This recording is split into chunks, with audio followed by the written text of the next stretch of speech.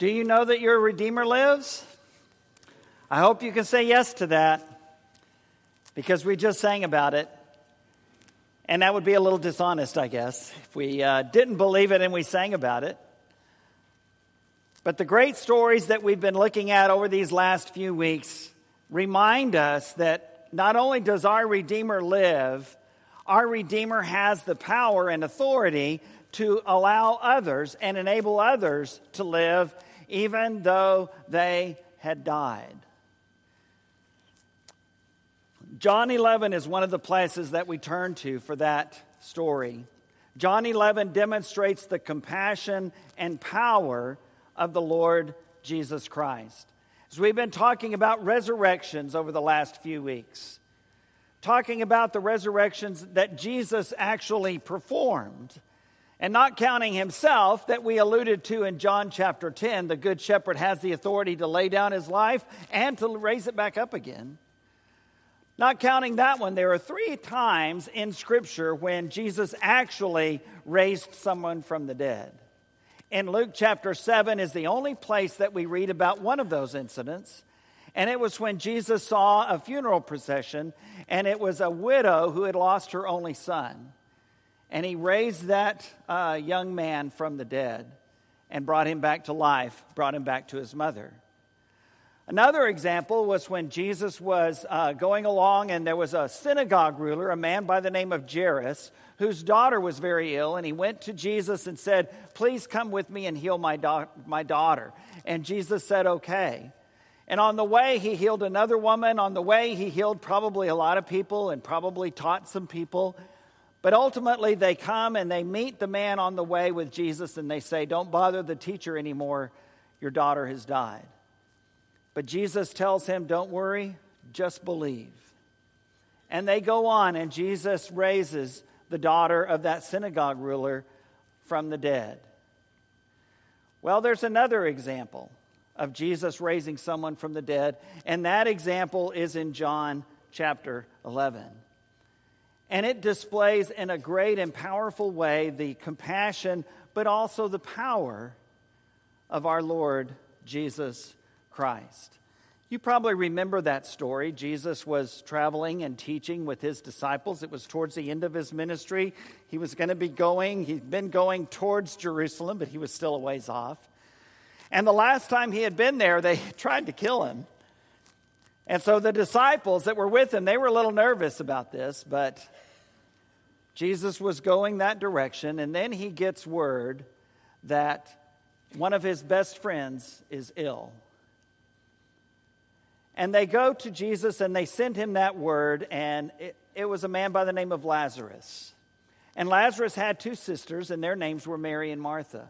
And Jesus was close to this whole family, all 3 of them. In fact, we read a few other stories in the Gospels, in Matthew, Mark, Luke, and John, about Jesus and Mary and Martha.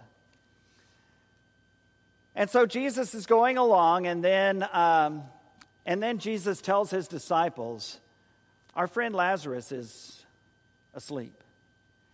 And they say, "Well, Lord, if he's asleep, he'll wake back up. We don't have to go there." In fact, they had said, "We don't want you to go there. There are people there that are trying to kill you." But the town of Bethany, where Martha and Mary and Lazarus lived, was near Jerusalem.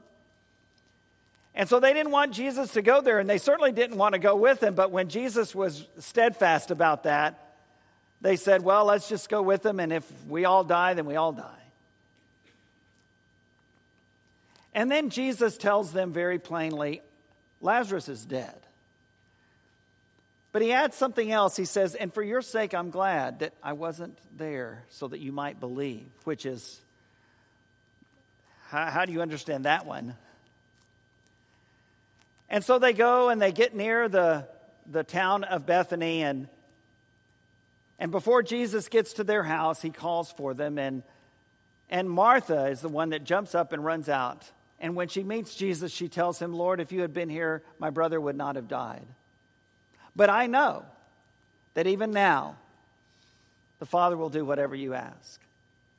And Jesus said, your brother will rise again. And she says, "Well, I know he'll rise again on the last day." But you can tell from reading in between the lines, that's really not what she was hoping for. And Jesus said, I am the resurrection and the life. The one who believes in me will never die, and the one who lives and believes in me will live even if they die. And so she said, one of the great confessions of Scripture, Martha said, I believe that you are the Son of God. And so she goes back and she gets her sister Mary, who hadn't come out. And I think it's because Mary was too angry. And she was too angry at Jesus. But Martha goes and she says, Jesus is there and he's calling for you. And I think Jesus and Mary had a special connection. Remember, Martha and Mary had invited, and Lazarus had invited Jesus over to their house. And Martha was busy with all the logistical preparation that needed to go on. And Mary was right there at Jesus' feet. And Jesus commended her for that. So Mary finally, when she hears from her sister that Jesus is calling for her, she gets up and she runs out to meet him as well. And when she gets to Jesus, she says the exact same thing that Martha had said. Lord, if you had been here, my brother would not have died. And I imagine that after Lazarus died, they had said that to each other. Oh, if only Jesus had been here, our brother would still be alive. And so Jesus says, where have you laid them? Where have you laid him? And they take him there. And it says that Jesus was so overwhelmed with sorrow and sadness and compassion that it's in that context in John 11 verse 35 where it says, the shortest verse in Scripture, Jesus wept. Knowing everything that was about to happen, Jesus still wept. And so they take him to the tomb and Jesus says, roll the stone away. And Martha, ever the practical, logical, left-brained one, Martha says, Lord, I don't think that's a good idea because it's been 4 days and I'm sure that it's very smelly. I love the King James Version translation of that, by the way. He stinketh. I wanted Jesus to say, yes, he doth. But roll the stone away anyway. And so they do. And Jesus cries out in a loud voice, Lazarus, come forth. Lazarus, come out. And I've heard it said before, and I've said it before, it's a good thing he said Lazarus, come out, or that could have been quite the parade that no one would have ever forgotten. But it was very specific. Lazarus, come out. And the dead man came out, very much alive, with his body still carrying some of the grave clothes. And Jesus said, let him loose. And let him go.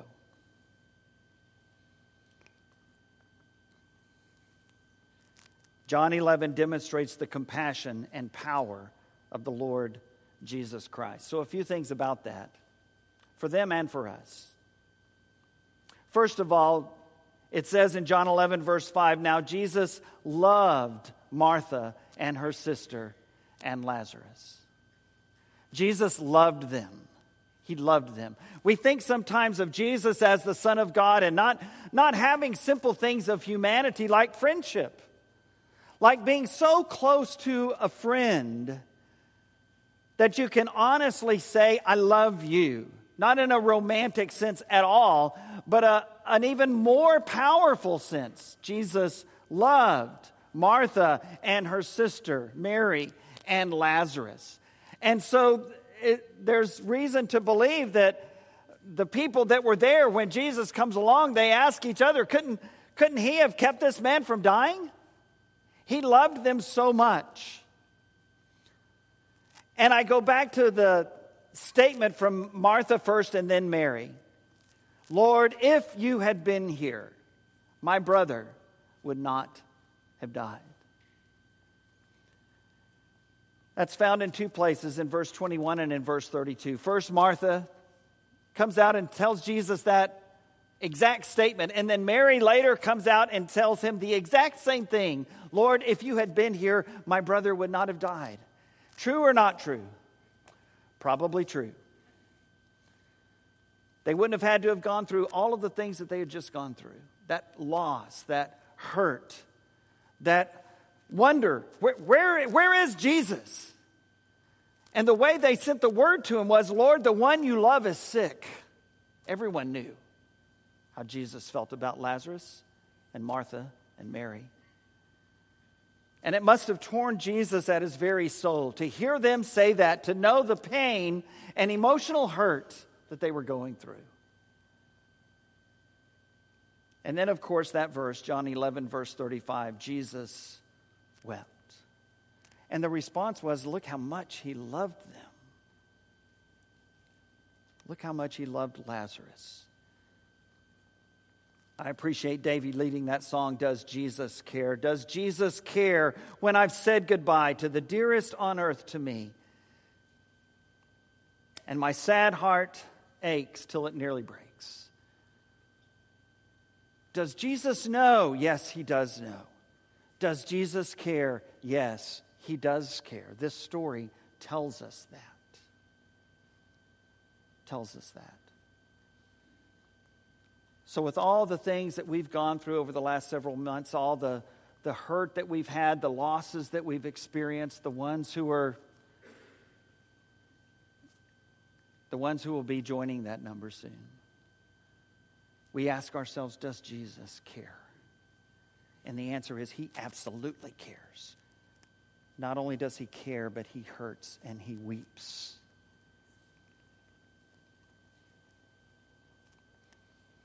But then, one of the great I am statements is in this chapter. I am the resurrection and the life. Jesus told that to Martha. And then he displayed it as he called forth Lazarus from the grave. Jesus didn't just talk the talk, as we say, he walked the walk. I am the resurrection and the life, which caused people to wonder, well, okay, so why didn't he come here so that Lazarus could still be alive? Well, what they didn't realize is that Jesus is the resurrection and the life. And so even though Lazarus was dead, Jesus called him back to life. Even though Lazarus had been dead for 4 days, Jesus called him back to life. How could he do that? 2 reasons. He had the compassion and he had the power. I am the resurrection and the life. The Lord's compassion and power are still present for us today. The writer of Hebrews makes that clear. Jesus gave up so much to come and be human. And not just partly human, all human. He was 100% human, 100% divine, which means that he hurt and he suffered and he had pain and he experienced loss. And he cared. And he wept. And he still cares today. And he still weeps today. Jesus loves us. This little kids' time song that we sang earlier, Jesus loves us. It's one of the things that we know from this story. Jesus loves us. And just as our shepherd Ken shared earlier in that prayer, we think about how Jesus lived his life and we're called to live it the same way. We're called to love each other and others the way Jesus loves us. Eric will never forget that night, I know. The boys will never forget these last few months either. But what is it that they will remember? They will remember how a church rallied around a family and helped them and cared for them and took care of them. And we've all experienced that as well. And we remember that and we understand that others need that still today. That same kind of love. Secondly, Jesus does not spare us from all suffering and loss. And that one's a hard one. Lord, if you had only been here, our brother would not have died. And yet he wasn't. Jesus doesn't spare us from everything that goes on in this life that makes us sad. He doesn't spare us from all suffering and loss, but what he does is he goes through it with us, and he has proven and shown us the depth of his love by going through the same things himself. And he didn't do that so that we would understand him. He did that so that we would know that he feels what we feel. He did that so that we would know that he cares and he loves. Number 3, Jesus weeps for us. I know, he doesn't weep for us in a physical way anymore. He's in a heavenly body. He's in that spirit world that I can't explain. But I do know, metaphorically, Jesus still weeps for us. There are things in this life that still make him sad. And what makes him sad are the things that make us sad. When we're sad, he's sad. And when we sin, he's sad. Especially when we sin. And Jesus weeps for us. And then lastly, Jesus is the resurrection and the life. Not was. We don't say Jesus was the resurrection and the life, and that's how he raised Lazarus, and that's how he raised that widow's son, and that's how he raised Jairus' daughter. It's true, but that's not the statement. It's not Jesus was the resurrection and the life, and it's not Jesus will be the resurrection and the life. It's not Jesus will be when he returns and he raises us all from the dead and we meet the Lord in the air and we're with the Lord forever. All of that's going to happen, but that's not the statement. The statement isn't looking at that moment. The statement is Jesus is the resurrection and the life. And he is every bit as much the resurrection and the life today as he was in that first century graveyard with Martha and Mary and Lazarus. He still shows his compassion and his power because he is today the resurrection and the life. Whatever is taking your life away from you today, Jesus is the resurrection and the life. Whatever is hurting you today, whatever's making you sad today, whatever's making you afraid today, whatever is killing you today, Jesus is the resurrection and the life. And he may not spare you from feeling all of those things, but you can know this for sure. He understands how you feel, and he feels it too, and he weeps for you. And one day he will make it all better. That may not be today, that may not be this week, but one day he will make it all better. Why? Because he is the resurrection and the life. Because he lives, it is well with my soul. Because he lives, I can face tomorrow. Because he lives, all fear is gone. Because I know he holds the future. Because I know he is the resurrection and the life. Then I know that life is worth the living. Because he lives. We can help you understand that better. Hold on to that tighter. Come as we stand and sing this great song.